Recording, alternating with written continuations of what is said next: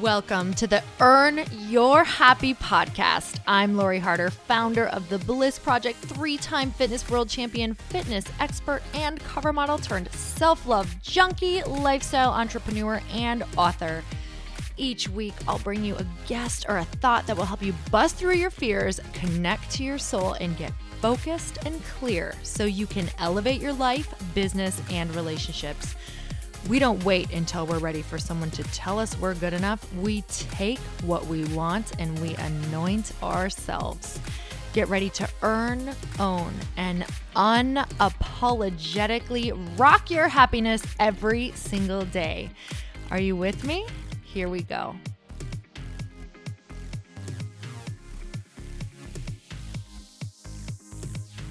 Welcome back to the Earn Your Happy podcast, and this episode is brought to you by my Bliss Habit e-course. That is at thebLissHabit.com. This is a 12-week e-course where I have literally put everything that I have learned over the years in all of business and in all of life into one spot. And it's truly my foundational program. So if you guys are ready to bust through your blocks and your fears and become a part of an epic community, this is for you. Every single week, you're going to get a new lesson along with video content, homework, and a meditation every single week. So whether you want to really understand how to create your own gratitude practice, how to stop living in the future, how to stop living in the past and live in the present moment, or whether it's you want to learn how to have the most abundant mindset so that you can start creating and attracting everything that you want in this life or overcome that fear story that keeps blocking you, this is truly the place in the community to tap into that. So go to thebLissHabit.com. And you guys, today I am so excited about my guest. Her name is Melyssa Griffin. She teaches online courses and live workshops for entrepreneurs and bloggers who want to turn their after-work hobbies into full-time businesses. And a few of her specialties are list building, webinars, and using Pinterest to get organic traffic and also content marketing. And I met Melyssa at a mastermind that I am in with Lewis Howes, and I just loved this woman's incredible spirit, and she loves to give back good information. Her entire life's goal is to make other people successful in this business. And you guys, she is so successful that she is now creating in her own business multiple six figures every single month. So the techniques that she teaches truly work. And on this podcast, you are going to learn what really makes a great webinar. She's going to talk all about Pinterest. I love that in the beginning of this conversation, we talked about her prior dreams and how dreams change so much and how to always follow those different gut hits and how to truly take a side hobby and start to monetize it. So it doesn't matter if you want to monetize a business or not. I promise you, you're going to get so much awesomeness out of this conversation because we truly talk just about life from a soul place and following your passions. So you guys, let's get started. Melyssa, thank you so much for coming on the show. I'm so excited to have you on today. Thank you, Lori. I'm so excited to chat with you. So Melyssa is in my mastermind. It's actually a mastermind that Lewis Howes has. How many people are in this? Is it 20 or 30? It's like 20 people. Yeah. Okay. So it's nice and intimate, but I still haven't gotten to spend as much time as I want with you. So thank God we have through the rest of this year and the rest of our life, because I'm a stalker. So I will stalk you because I love everything that you are doing. And for those people who don't know who you are, would you mind just sharing? I know that, I know you have this amazing story. I would love to hear about your story and how you started doing what you're doing now. Yeah, absolutely. So I started my business about 4 years ago. At that time, I was an English teacher living in Japan. I was kind of fresh out of college. I'd been out of college for a couple of years teaching English. And I really wanted to move to Japan because I felt this pull to like go on an adventure and do something different, like get out of my routine, shake things up, learn new things. And it was an amazing experience living abroad, but it was also really challenging in that it was hard to find that community in Japan that I had back in California in the States. So I was like, I'm going to start a blog. It's going to just be a way for me to connect with other creative people who are interested in personal development. So those were kind of the two big topics on my blog. And I'm just going to do it so I can meet other people and feel that sense of community in my life again. So I did the blog, and it ended up becoming this obsession of mine. Like I loved working on it, and it started to become less of a hobby and more of something that I was like, I could do this forever. So I started looking into ways to monetize my blog because at the time I was also just feeling burnt out on being an English teacher, needed something new and creative. So I started offering web design services. And I had never been a web designer, but I do have some design skills just kind of as a hobby throughout my life. And I ended up doing that for a couple years and growing a pretty profitable business out of it. And then a couple years later, the same kind of thing happened where I was like, I want to be doing something different. This isn't my life goal. And I went back to teaching, but in a different realm. So now I teach online courses for people who want to start their own business. Because what I found when I was blogging and running my web design studio was so many people were interested in learning how I grew the web design studio versus learning about how to design their own logo. So I started talking about marketing and audience building and getting clients. And that's when things really started to take off. And that's what I do now is teach those online courses, workshops, and run communities for people who want to start their own business. Okay. So you just touched on so many amazing things. So number one, I want to just know first, what was some of your favorite things about Japan? Oh, gosh, I loved it so much. I originally lived in a place called Akita, which is in the northern part of Japan. It's very rural. It's like an agricultural town. It's just very, like everything is very far from everything else. My view looked out onto these fields of rice fields. And that was an amazing experience for me just to see how good-hearted and pure everyone in that town was. They were just all in it to help each other. And just being in that place of like deep reflection, living in such a rural area for a year. And then I also just in general loved this community aspect. There's this little tradition that Japanese people have called omiyage, which is basically just stands for souvenir. And the premise behind it is that if you ever go somewhere, like let's say you're a teacher and you have other teachers that you work with, if you go on a little trip or you go out of town for a conference, it's a tradition for you to bring back a little souvenir for everyone in your office. So in Japan, you'll actually find in airports and train stations, they sell boxes of like individually wrapped cookies or cakes that you can bring back for people in your family or your coworkers. And the idea is just to let your community know that I was thinking of you even when I was away. And I think that sense of community is deeply embedded in every part of Japanese culture, which I totally loved because I love community and just seeing those little things that they did to bring it out of the people who lived there. And also the food. Can't complain about the food. That is so cool. Omiyage, is that what it was called? Omiyage. Omiyage. Yeah. Okay. Yeah. So favorite food that you discovered over there? Okay, so this is a funny story. There's a food called monjayaki, and I swear it looks like throw up. Like if you look up right now, it truly looks like throw up, and that's not even like it totally does.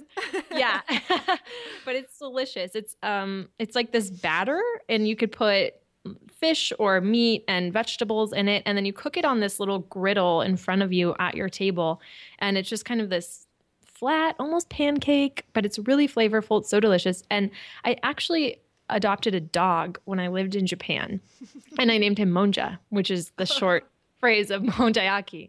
So he's actually in my house. He's staring at me right now, but that's where his name comes from, the throw up food. Okay, so if I forget the name, I can just say, hey, do you have any of that throw up looking delicious stuff? Yes, exactly. Okay, amazing. Awesome. Okay, so I want to know biggest differences in culture and then biggest similarities that you found. Okay, so let's see.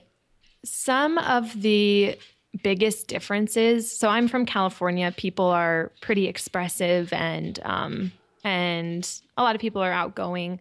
And in Japan, it's very reserved. It's everyone wears the same outfit to work, not even a uniform, but it's just kind of like this cultural uniform. And people are very reserved just in their opinions and personalities. It's funny, like in the workplace, they're very reserved. And then we'll go to like karaoke or something because it's really popular in Japan. Yeah. And they just go wild. They're like, I haven't been crazy like this in a long time, so I need to go crazy right now, which is pretty cool. But that's a big difference. And it's also kind of this, how do I say, like, they're very much their own community. Like in the US, I think it's more of this kind of international society. And in Japan, it's very much like Japanese culture is kind of the way to do things. So that was an interesting difference there as well. And yeah, I think a lot of it goes back to just their idea of community. Like everyone needs to be part of the community, people who are doing different things. It's not as looked highly upon as it is in the US. It's kind of like people should be part of this community, and that's how we have harmony and balance in our society. What did you find was like a universal truth over there that you were like, yep, they're just like us? One of them, I love that question. So when I moved to Japan, I did not speak Japanese at all. I didn't know anything about the culture. And so I couldn't communicate through words, but I remember so many moments where I would write it down or I would think it when I would see it and just think, wow, there's so much communication that we do with every human, regardless of whether we can actually speak to them or not. I remember one specific time when I was sitting in my apartment. I was on the second story, and then in the street below where I could see from my second story window, there was a dad playing catch with his son, and they were talking to each other in Japanese and kind of yelling things back and forth in Japanese.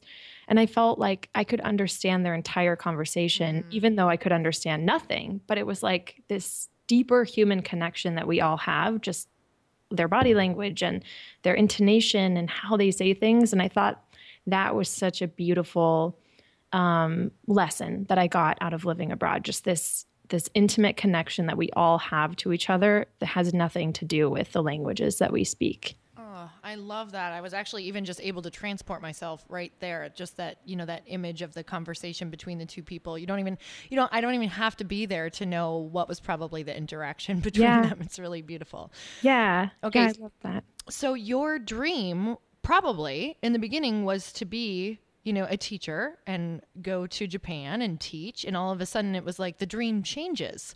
So I also love that you said that it giving yourself that freedom to know that your dreams can change and also find yourself in a position that maybe you once dreamed of being in that's now no longer serving you.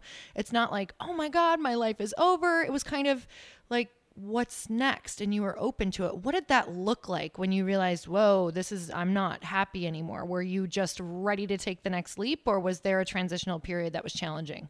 Yes, I love that question. So I've gone through different iterations and pivoted a few times in my business. And the first time when I was an English teacher, feeling kind of burnt out and tired about being a teacher in that setting and wanting to do something online, that was the toughest transition because it was so different and it was more time consuming just because I was entering this new world. And I was just feeling kind of depressed from my job. So I wasn't in a great place in my life in general. So that was a little bit of a tougher transition for me, just trying to get my bearings and figure it all out. But since then, I've done things like launched and closed a greeting card shop, launched and closed a web design studio, focused on making my blog my full-time job, and then decided that I want to do other things aside from blogging. So there's been a lot of different iterations over the years where I did have to kind of come to that truth of maybe this isn't what I want to do forever. And the more it happened, the more I was like, hey, maybe this is just what life is. Like maybe it's not about finding your one thing when you're like 25 and doing that for the rest of your life. Maybe the fun of it is knowing that it will change in the future, and that means that you're still growing and still learning new things. So now my kind of philosophy is just move in the direction of what feels good. Don't overanalyze it. Don't try and kind of calculate that this needs to be your job because of XYZ factors. But if something stops feeling good and you know that something else is probably going to feel better, then do that and start moving in that direction. That is amazing. I love that. And I feel the exact same way. Like thinking that I would have to do one thing for the rest of my life. While I think the old thought pattern was certainty. I want to know this is certain, but nothing, even if you're in this corporate job that you feel is totally certain and it's got benefits and X, Y, and Z. It's like, I've learned very quickly through my husband's jobs that nothing is certain. So it's almost like, why would you not go and explore these things that you love if everything is uncertain anyway? You might as well have some fun with life, right? Exactly. And of course we know if we're doing what we love, the money is probably going to come from that much more than being stuck in something we don't like and just watching our souls die slowly. I 100% agree. 100%. So you probably have a really great relationship with failure, to be honest, because it sounds like you're willing to jump and take the leap into something new that you're getting a soul hit on, and you're willing to do it quickly, especially if you're like, this is kind of what I'm interested in now. And it sounds like, you had this whole greeting card thing and you've done quite a few other things. I know that means you're a really actionable person, but that also means you have to be okay with failing. So tell me about your relationship with failure. Yeah. So I think I used to have a much different relationship with failure where it was, and a lot of it was tied to kind of the beliefs that were given to me growing up, that I have to be good at things. I have to be successful. I have to be wealthy. A lot of that was from my family.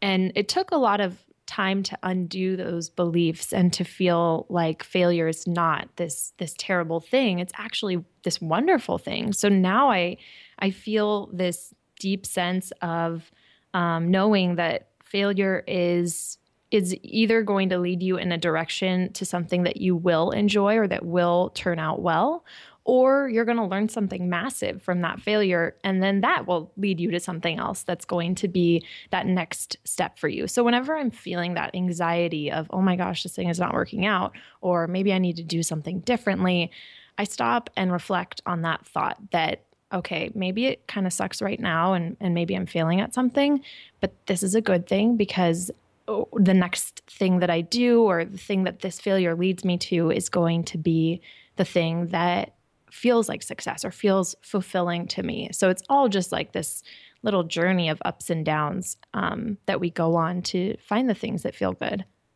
I love that. And doesn't it just feel like it gets to this point where you're like, if I'm miserable right now, nothing is going to change. Like it is so, it's like worth the failure because I just can't fathom my life 5 years down the road in something that is just, already feeling like I'm not even alive. It's like you're the Walking Dead. You get to that point. So it's like, I can take any pain at this point, just something different. Yeah. Oh, that is such a good point because you're totally right. It's like, would you rather do something for the rest of your life that doesn't fulfill you and you hate, or are you willing to have some failures until you find something that you freaking absolutely love? And from two people who I feel like are on the, other side, and we definitely know how to explore the different things that we love. It's like, if we can say one thing, it's that it is so good over here once you're willing to become friends with failure, right? Yeah, absolutely. Absolutely. Like, it gets exciting. And yes, not every day is fun, but it's exciting. Yeah, totally. And it's like, even for both of us too, where we've found something that we love and we've moved in these different directions, I think we're still failing at things. Like I know for sure I am. And it's kind of like, that's never going to end, right? We're always going to be going in one direction, hitting a wall, and then realizing we're just going to go in a different direction. So it's not something that ever leaves us. It's just kind of, it starts to sit in the back seat instead of in the front seat. All of the time. And I love that quote just about how failure is just really, it's what is it? A detour in the right direction. So it's like, when I get it, it's like, okay, that didn't work. Other way. I was supposed to go the other way. Perfect. That's amazing. Yeah. Okay. So before we really dive into everything that you do in your zones of genius, I just want to know, what is something right now that you are either struggling with or something that you're working through? in your business? Yeah. One thing that I've been struggling with is finding a balance between this personal spiritual self and really doing things that make me feel personally fulfilled, regardless of my business, and then this balance of being this person who really enjoys marketing and running a business and managing a team of people. So I'm like an all in kind of person. So when I'm in the business zone, it's like my whole life becomes about running my business. And that becomes tough for me sometimes, where I get to this point of like burnout, or I'm not motivated anymore because I'm just working all the time. So for me, the struggle is, how do I infuse more just real deep personal reflection and relaxation with also running a business? So what does that look like for you? Like when you go to that place of, wow, okay, this would be my ideal. I do this in business and then I go and do this for me. How much? What is it? When? Yeah. A lot of it has to do with accountability. So finding people to hold me accountable to sticking to my personal and spiritual routine. So I think a month ago, I was really feeling this sense of burnout and needing to add more personal things to my schedule. So I made a list. I just wrote in my journal, here's a list of like 30 things that fulfill me, from doing yoga to going for a walk around the block or making a green smoothie, like all of these different little things. And now it's been my goal to start infusing those things into my daily routines. So, and a big part of that, it's like you can write down the routine, you know, the things that you need to be doing most likely to feel more fulfilled in your life, but doing them is kind of a different story. So finding people who will text me or who will hold me accountable, who are already doing those things that I can do them with, kind of building that habit is the difficult part. So that's where the accountability and community aspect comes into play really deeply for me. So have you found someone? I have, yeah. So it's funny. And I would suggest this honestly for anyone who likes to have good conversations. I started a book club with just some friends from college a few months ago. We just had our third meeting. We meet monthly, and it's been such a fulfilling way to have great discussions. But now and we do a lot of personal development books. So now we're starting to share our goals every month and hold each other accountable to doing those goals, or whatever it is that we're trying to achieve for those next 30 days. So we have this little book club group that's now just our like personal development group. But we all hold each other accountable. Yeah. So that's been amazing. Okay. Okay. I don't know if I told you this, but I love hearing that because my book is literally teaching women how to meet just like that. So the book is a mastermind book that you can go through together, but then also hold each other accountable long after the book is done, or do it with other books or whatever you want to do. So that is like confirmation from the universe. So thanks for sharing that. And you guys do that. Like you don't need a book to do it. Wait, what is it? Has it been released? No, it's going to be out next May. Oh my gosh, I need to read that. That sounds amazing. I love that. I'm so excited. So I'll tell you all about it. When I see you next time. Definitely. I love, also just a little side note, I just love how committed you are to building community with women and people. I think it's fantastic. And you're so good at being a leader in that space. Oh, thank you so much. And you know what? Just like you said, it's everything. Because as much as you love business, you're aware that your business is not going to thrive to the potential that it could without that, right? Yeah, it's exactly. Like so foundational because it fills you up and you can't serve from an empty place. So, you know, those are those beautiful things that you don't even realize are just going to propel you for the next month. It's like you probably only need once a month to really feel an extreme difference in your life, right? Yeah, absolutely. Yeah, that is so cool.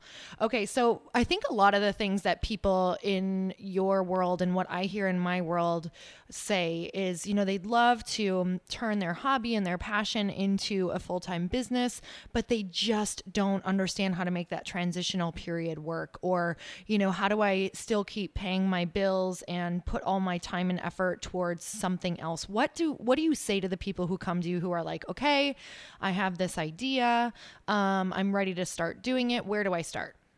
Right. So a lot of people who come to me who ask that often have full-time jobs, or they stay at home and take care of kids. So they don't have a lot of extra time. And I totally understand that. So the first thing I would say is that you do have time. You just have to be willing to make the sacrifice for it. So maybe it means for a couple months, you wake up earlier, you get a little bit less sleep, or you go to bed later, or you quit some sort of activity for a couple months that you enjoy, and you make that space to really create your business. So I think everyone has that space somewhere in their schedule. It's just a matter of making that sacrifice and committing to it. And then once you've done that, I think the biggest question is, how are you going to serve people? What are you giving that's going to impact people in a meaningful way? And when you find that, it becomes so much easier finding that answer, and then also understanding the type of person you're trying to help with that service and generosity. So maybe it's that you want to help single moms start their own business. Or maybe it's that you're a dog trainer who wants to help people in XYZ location with their first puppy training or something like that. So getting specific about who it is that you're helping and what exactly you're giving to them. And then from there, I think a lot of it just goes back to our other conversations about creating community and sharing that knowledge with people for free.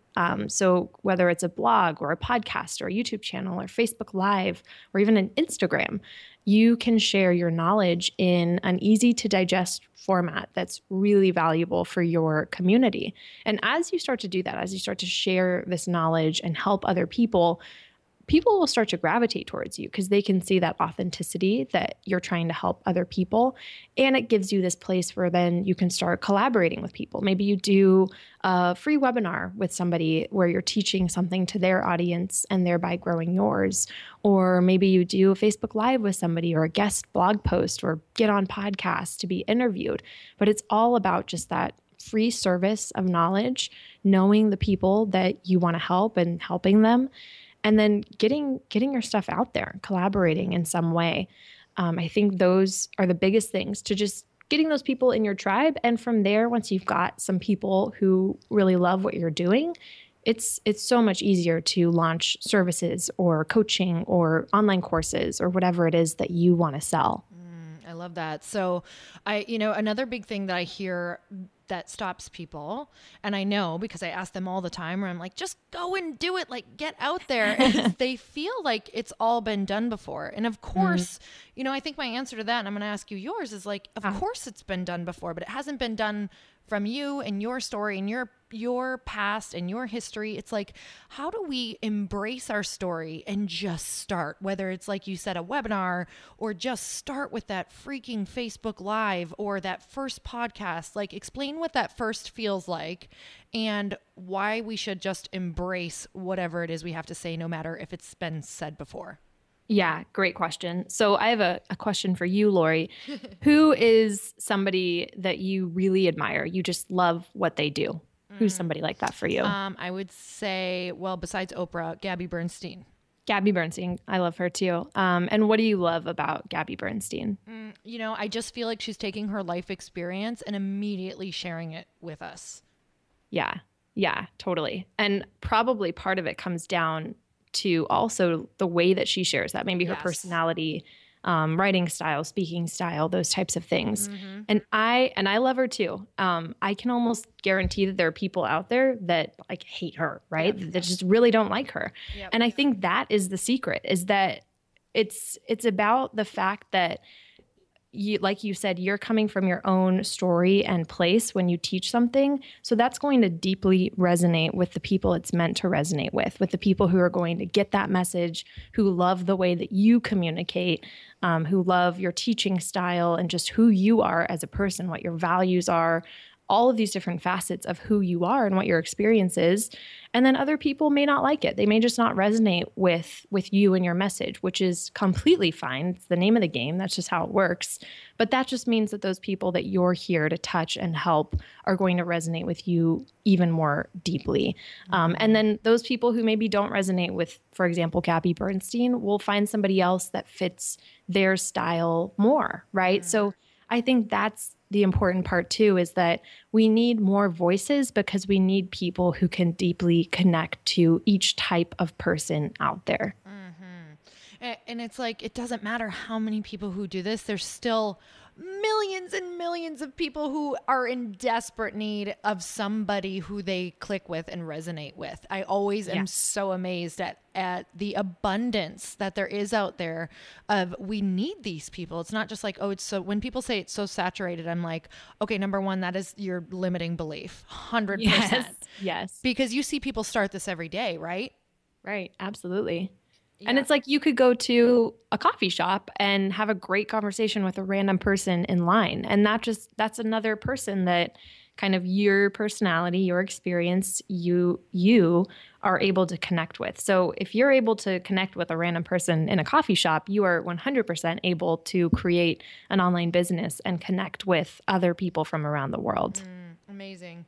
So I know it doesn't, you are so insanely successful, and I know it never matters, what new level you're going to. It doesn't feel good when people don't necessarily resonate or they leave you comments that don't feel awesome. How do you deal with that? What are some coping mechanisms that you do to move on quicker? Yeah. So I used to feel very hurt by comments like that. I would sometimes get them on my blog posts or sometimes in responses to emails. One person I remember that back in the day really hurt me was she sent an email saying, like, I love your teaching. You're really knowledgeable, but your personality is terrible and you're so annoying.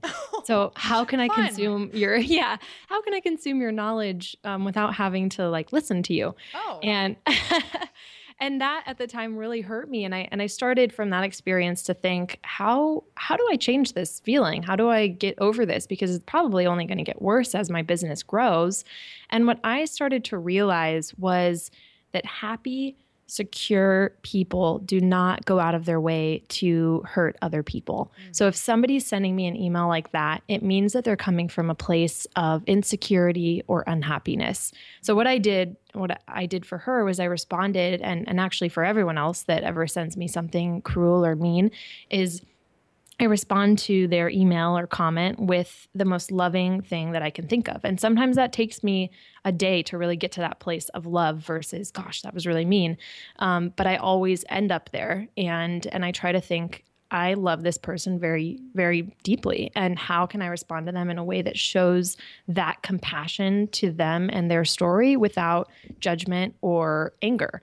And so many times that's happened. And I'll get messages and emails back from people who will say, like, I'm crying right now because I had a really bad week, and your email reminded me that I am still a kind person at my core, and thank you for giving me that grace. And it's just this reminder to me that everyone at their core is a good person. I believe that.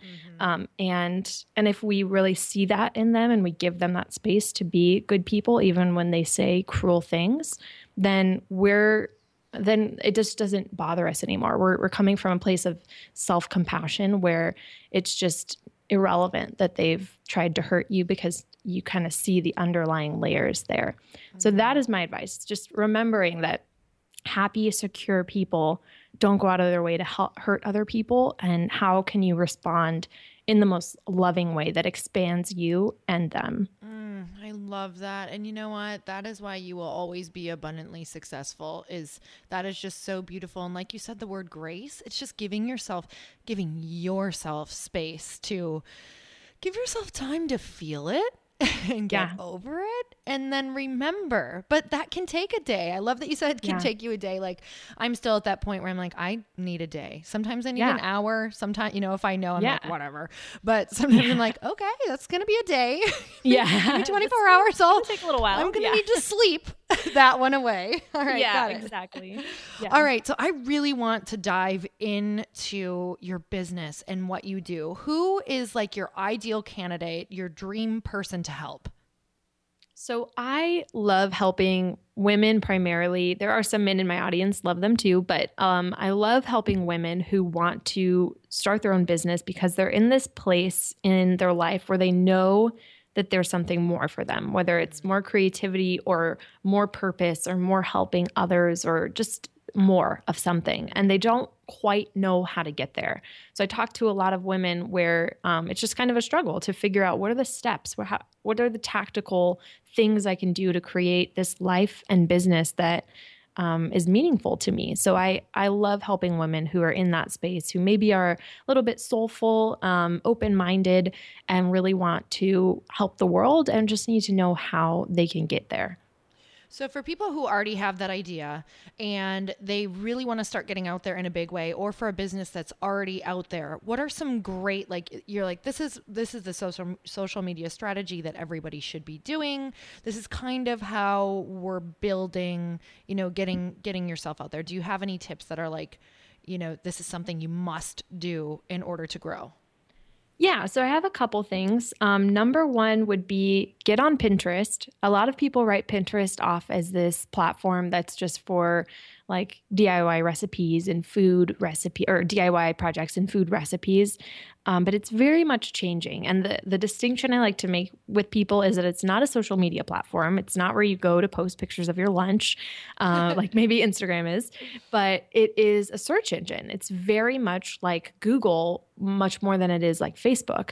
So when you think of that, and if you've heard of search engine optimization or SEO, the same principles of SEO for Google apply to Pinterest. And once you figure that out, you have that mindset shift of, okay, how can I use Pinterest more as a search engine by using things like keywords and helping my posts be found in Pinterest?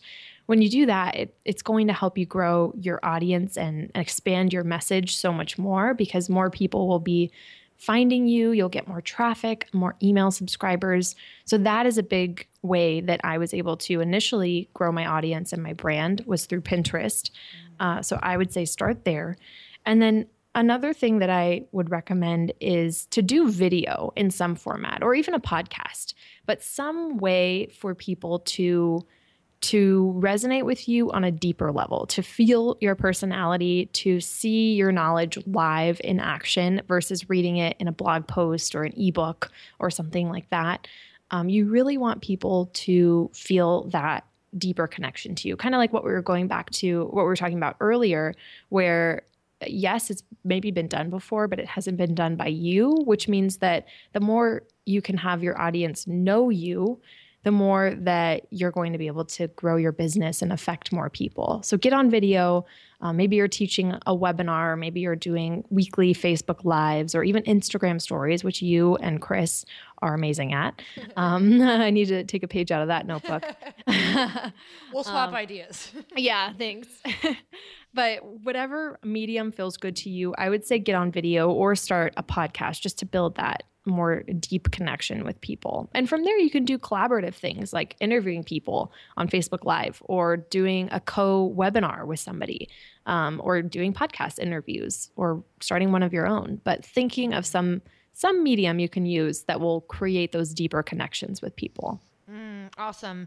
I think what's happening to a lot of people right now is, this video world is coming up and it's scaring the crap out of people. Like, oh my God, everything is going to video. But the thing that I say to that is like, it's good. When I first started video, because now I love it, but it felt so horrible to me. I just want to make sure everybody knows that. Like, yes, it was horrible. I felt weird. I was like, I am sharing the stupidest stuff. Like, nobody cares about what I'm drinking right now. Yes. Or that I'm like randomly at Starbucks or a gas station, or it just felt so stupid to me. But then I realized, I went and looked at all the things that I love and who I love to follow. And I just wrote down things that they were doing. Like, what are they doing that I'm just even interested in seeing? And I started saying, okay, when they go to Whole Foods, I just want to know what they're purchasing. Like, it's just like little things like that. So it's going to feel stupid. It's going to feel wonky. You're going to feel like, who in the heck is ever going to watch this? And maybe, just your mom does. And that's cool in the beginning. Yeah. But yeah, that's the whole thing about video. So just start. I was talking to a woman at this last weekend. I was at an event, and she's like on the Today Show and E! Entertainment all the time, but she's scared of Insta stories. And and she wants to start her own brand. And I was like, just start video. And Melyssa, I just watched you dance on your video online, and I was like, on your website, and I was like, I love this girl. Like, I want more of dancing Melyssa. So there, I need an Insta stories with you dancing. Yes. Okay. That needs to happen. And It funny does. story. And talking about like the fear of video. So before I ever really got into video, the first kind of thing that I did was a webinar. So I did a live webinar a couple of years ago. And before the webinar, I literally threw up. Like I was thinking maybe I should just tell them like I'm in the hospital or something, like make something up because I cannot do this. And then I did the webinar and I was like beaming for the rest of the day. It was so fun. Now I've spoken at conferences about webinars. I teach courses that tell people how to do webinars and I love them and I love video. But I 100% agree with you that it's okay if you don't start from that place of loving it and you're like scared out of your mind.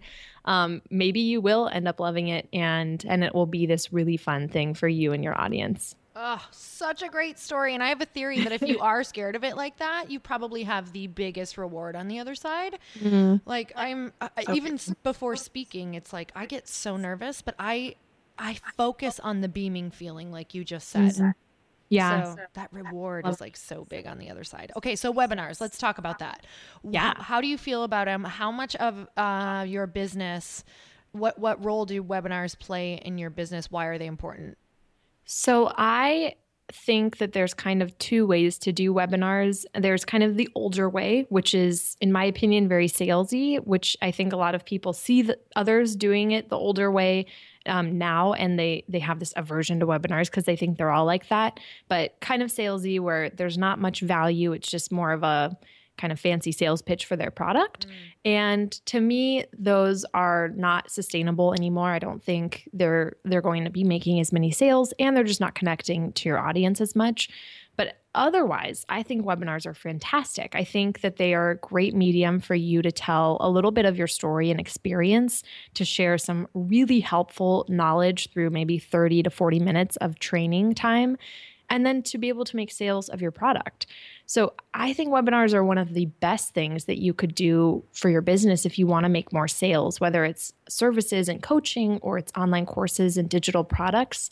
They can be a fantastic medium to make those sales. So I do webinars at least a couple of times a month. And we also have evergreen webinars that people can watch at any time. That are just running in the background whenever somebody wants to watch those as well. But they're definitely a big part of my strategy, how I've been able to connect with more people in my audience and more people that I do like co-taught webinars with.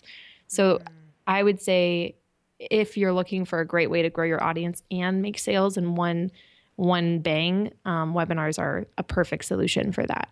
So what do you think that theory is behind webinars over like doing, a lot of people do Facebook Lives for their business or launches. Is it the element of the slides and really taking them on a journey, or what is that?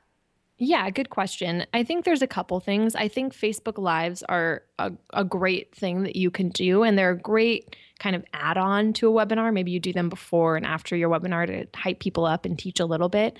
But a webinar is more, I want to say formal, but it's still conversational and fun. It's really as formal as you make it. But there's something to be said of someone opting in to join the webinar, getting emails from you to say, hey, the webinar is starting right now, versus a Facebook Live, which is more casual in my opinion. They kind of just drop in, very distracted by so many other things happening on Facebook at the same time, and maybe don't end up receiving your message in as much of a way as they would through a webinar, which is more concentrated on the stuff that you're teaching. And like you said, you're taking them through typically more of a journey of here's kind of my story as it relates to this content, and then here's all of the stuff that I want to teach you, and here's this next step for you. So I do think that as well, that you're able to take them more on that journey together, and just that commitment you get from them of opting into the webinar. So clearly these, like your strategy has been super successful. I would love if you would share your strategies for launching your different e-courses and courses that you have. And we'll get more into that in a minute. Also just kind of like, I love that you post your income online. We'll talk about that in a minute. Like I'm obsessed with that. I just think it's so valuable and powerful. Awesome. But what are your main strategies? So let's say that you have a course coming up. Yeah. What planning goes into it? What are you for sure going to do? Oh, and also I just want to say, I know that you teach on webinars. So you guys, if you want to learn more on that, definitely we're going to have you go back to her site in a bit. But what are your strategies for launching? So I would say, well, there's a few main ones that we do. Definitely webinars. We always have a couple webinars for our launches.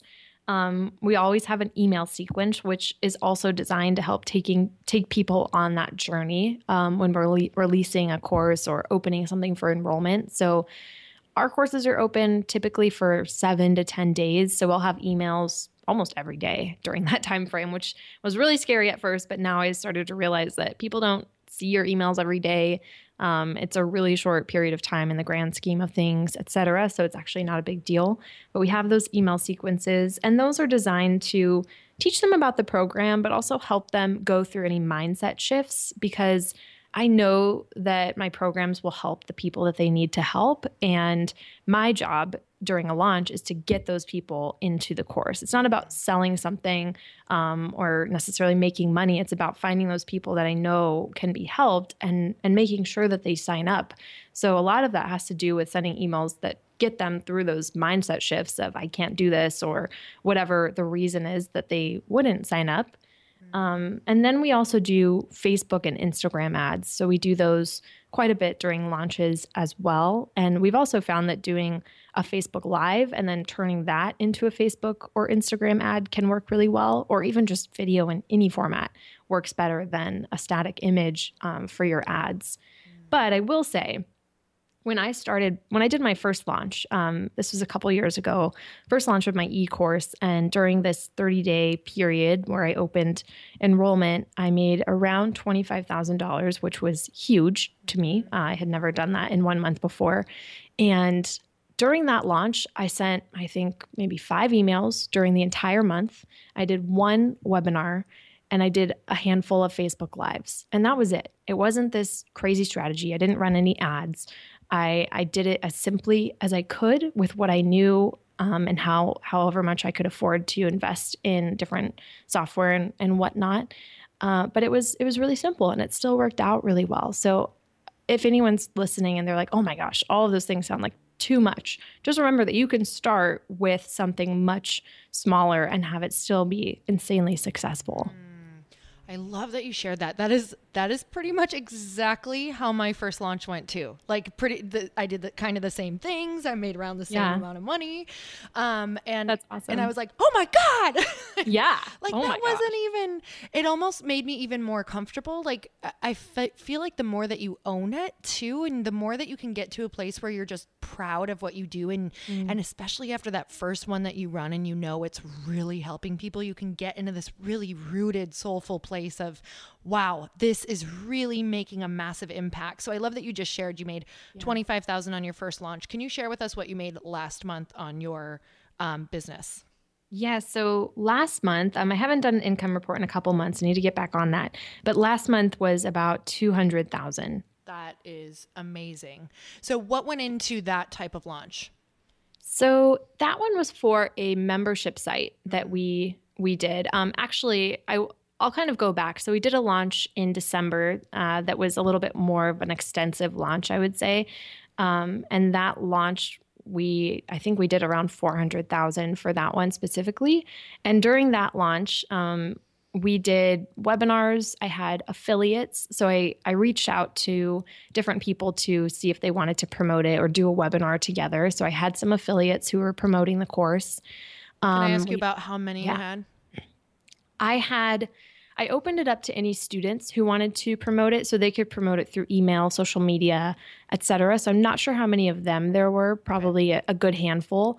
But then I also reached out to about, I would say, 5 to 7 people that are kind of quote unquote influencers who I did a webinar to their audience. So I had about 5 or 6 people in that realm, and then maybe like 20 students who were promoting it to their audiences as well. And by students, I mean like they had taken the course before. Okay, awesome. Thanks. Yeah, absolutely. So had affiliates. We did a lot of Facebook ads. So during that launch, I think we spent $40,000 on Facebook ads, which that was probably the biggest that we've ever spent on a launch for ads before, but it ended up working out really well. And I did some Facebook Lives, and we also leading up to the launch. So this is something that I think is really big if you're launching something. Leading up to your launch, you want to have some sort of big value thing that you give to people. So it's not just like, hey, what's up? Here, go buy this thing. Right. You want it to be like, hey, here's a bunch of really amazing free tools and resources and training for you. And oh, by the way, now after this thing is over, if you want to continue, you want to learn more about this topic, you're really into it, then you can invest in this course. So it gives people a taste of what to expect from you. So during that launch specifically, we did a video series. So it was a 4-part video series. 3 videos were teaching just straight value and knowledge. And the 4th video was kind of that next step where they could learn more about the program and then invest in it if they wanted to. But we've done things like challenges. I think you've done a challenge. I don't know if that was for a launch or not, but just doing something valuable before your launch is huge, I think. Okay. So good. Okay. So you're also... so when people do a program with you, yes. And they can choose, I know I saw on your website, it's like different, webinars, Pinterest, list building. Is there something like business in a box kind of where if somebody wants to get all of that, is that your monthly? Yes. Okay, so tell us about that. Yeah. So in a couple months ago, we launched a membership site called Pursuit HQ. Pursuit HQ. The website for that is mypursuithq.com. And that is very much like your business in a box. So every month we have an overarching theme that surrounds either how to grow your audience, how to make more sales, or how to become your better self. So personal development. And then we'll pick a topic within one of those themes, and that whole month will be dedicated to that topic. So this next month, we're talking actually all about webinars. This past month, we talked about income streams. We've done organic traffic growth before as well, how to create a vision for your life and your business. So we've touched on a lot of different things that are helpful if you want to grow a business, make sales, get an audience, become your best self. But I love it because it's more bite-sized information, whereas sometimes courses can, I feel, be a little bit overwhelming where there's just a lot of stuff and it feels daunting to actually implement it. So Pursuit HQ is very much about learning the knowledge, but actually implementing it and being part of this community where we'll hold you accountable to implementing it as well. Okay, I still want to get my one of my people in that. Awesome. It's because everything is changing so quickly too. And it's just so beautiful to have the little reminders of like, hey, this is happening over here. Or have you thought about this? And we have to do that as business owners. You have to always be a part of something. And that's the beautiful thing is just, there's always so much growth in things that you're not exploring that you could explore that could really grow you. So if you're ever feeling stagnant, it's probably because we're not exploring new avenues, because it's just so abundant. There's so many different things that we can do no matter who you are, what your background. So how do you structure, let's say newer person, or this doesn't even apply just to new people. It applies to everyone. How do you structure your day when you want your business to grow? What does it look like day to day? Because you really do have to be a self-starter, but I also don't think it's like these big monumental moves that makes a business go. So what does your day or week typically look like, and how do you structure your calendar? Good question. I feel like I was never the person who had this like 9 to 12, I will do content creation. And then 1, 2, 3, I will be doing interviews. Like, I feel like that's never been how I work my best. So it's a little bit more sporadic than that. I always try to get back into routines and then fail at them. But I do a lot of things like connecting with people. So whether that means hopping on a Skype call with a new person just to kind of meet each other and learn more about each other, or it means doing podcast interviews, both for my podcast or for other people's podcasts like this one. Content creation is a big thing for me as well. So that might mean making content for Pursuit HQ or my blog or podcast or Facebook group. And then it also means managing my community. So largely the Facebook group, the Pursuit HQ forum, and just connecting with those people in my audience. So those are kind of the big things that I now focus on. It's just the content, the community, and I guess they're all C's, the like collaboration and connecting to people. So those are the big things. And a lot of that, the reason I can do those things and not really worry about email and whatnot is just being able to find people who do those things for me. And that's really only happened in the past year. I think a year ago, I was actually flying solo for the most part. And now we have a little team of people who help out with those other things that are not my zone of genius. And I know others can do them better than I can. Yeah. I just, if I'm like, nope, can't do this. I'm like, okay, how can I hire this? How can I make more money to pay this person so that I don't have to do this? And that's such a fun part about being an entrepreneur too, is when you get to bring other people into your vision and also help pay them. Like I freaking love being able to employ amazing people and give them money. I think that is the most fun thing ever. I agree. Actually so about 8 years ago in college, I met this guy named Kenny and we totally hit it off. We became really good friends and we've been really close friends ever since.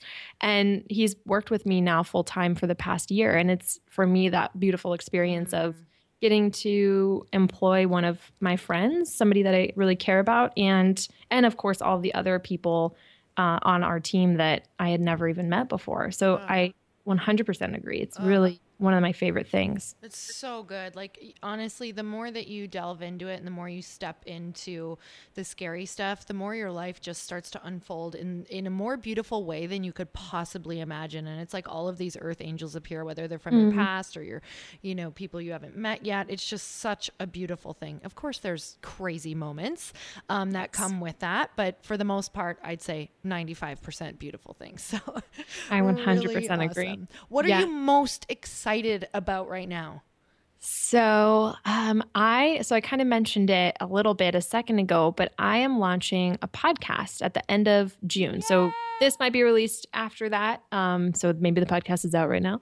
But it is called Pursuit with Purpose. And the point of it, so kind of backtracking here, last year, my business grew a lot more than I expected. And that was great. But it was also really hard for me because I started feeling like I wasn't operating from this place of purpose or intention. I was starting to focus on the numbers, like how many people can we get enrolled in this thing? How much are we growing month to month? And I got really wrapped up in that world of making money, growing a business, and losing sight of my identity and my vision for my life and my business. And once I realized that and snapped out of it, it was a game changer for me. And with this podcast, I want to help other people make that transition and go through those changes and operate their business and their life from a place that feels really meaningful and fulfilling with everything that they choose to do. So I'll be interviewing people who I feel are doing meaningful work in the world or who are creating and running their business from a place of authenticity or doing something unique that I think other people should know about. So that you can learn more at melissagriffin.com/pursuit. But I'm really excited about just having those conversations with people. I love that. You will be amazing at that. And by the way, you have like an epic podcast voice, so it's going to be even better. No way. Thank you. I'm like, just this great, pleasing voice. Okay. No way. Thank you. You're like, no, stop, go on. Okay, so I just want to say thank you so much. I looked up and I'm like, oh, dang, like I've kept you on here so long. Okay, I could talk to you all day long, and I just want to acknowledge you for what you do. And I, being in the mastermind with you on top of having this amazing podcast with you just now, I so love that you bring so much value everywhere you go. And I know that that is your goal and your intention. So I just want to thank you for always showing up as that person who has this massive desire to add value because you are changing people's lives. Laura, you are so sweet. That 100% made my day. Thank you so much. It's been an honor to be on your podcast. Love chatting with you. We need to chat more. I know. And we will. And I always have one last question. Yeah. Are you ready? I'm so ready. Okay. So you literally have like a 30-second elevator ride with someone and they're a stranger and they look over at you and they say, how can I make myself happy? What do you say? Oh my goodness. I would ask them what feels really good in your life right now. Or actually, let me backtrack there. I would say, do you have time right now? I'd love to take you to lunch. One of my favorite things is having conversations with people and learning more about them and helping them discover what that purpose and what those things that make them happy are that maybe can't be done in 30 seconds. So I would definitely invite them to lunch or get their number and help them figure that out. All right, you're going to have some really popular elevator rides. Like people are going to be stalking you. Okay, I'm so grateful to have you on today. And you guys go over to Melyssa's website. I will have that in the show notes. And if you loved this podcast as much as I did, make sure you share it with your friends. And until next time, earn your happy. Bye, everyone. Thank you guys so much for spending this time with me on the Earn Your Happy podcast. I am so glad that you stopped by. If you could take 1 second to share this episode with someone you think would love it, that would be absolutely amazing, and we would be forever grateful. Also, please leave us a review if you feel so moved by going to iTunes and leaving us an honest thought, an honest comment. Tell us what you think. Tell us what you want to hear more of. It would really help us out on our journey to helping thousands and thousands of people. Until then, don't forget to earn your happy. Thanks again, guys. Bye-bye.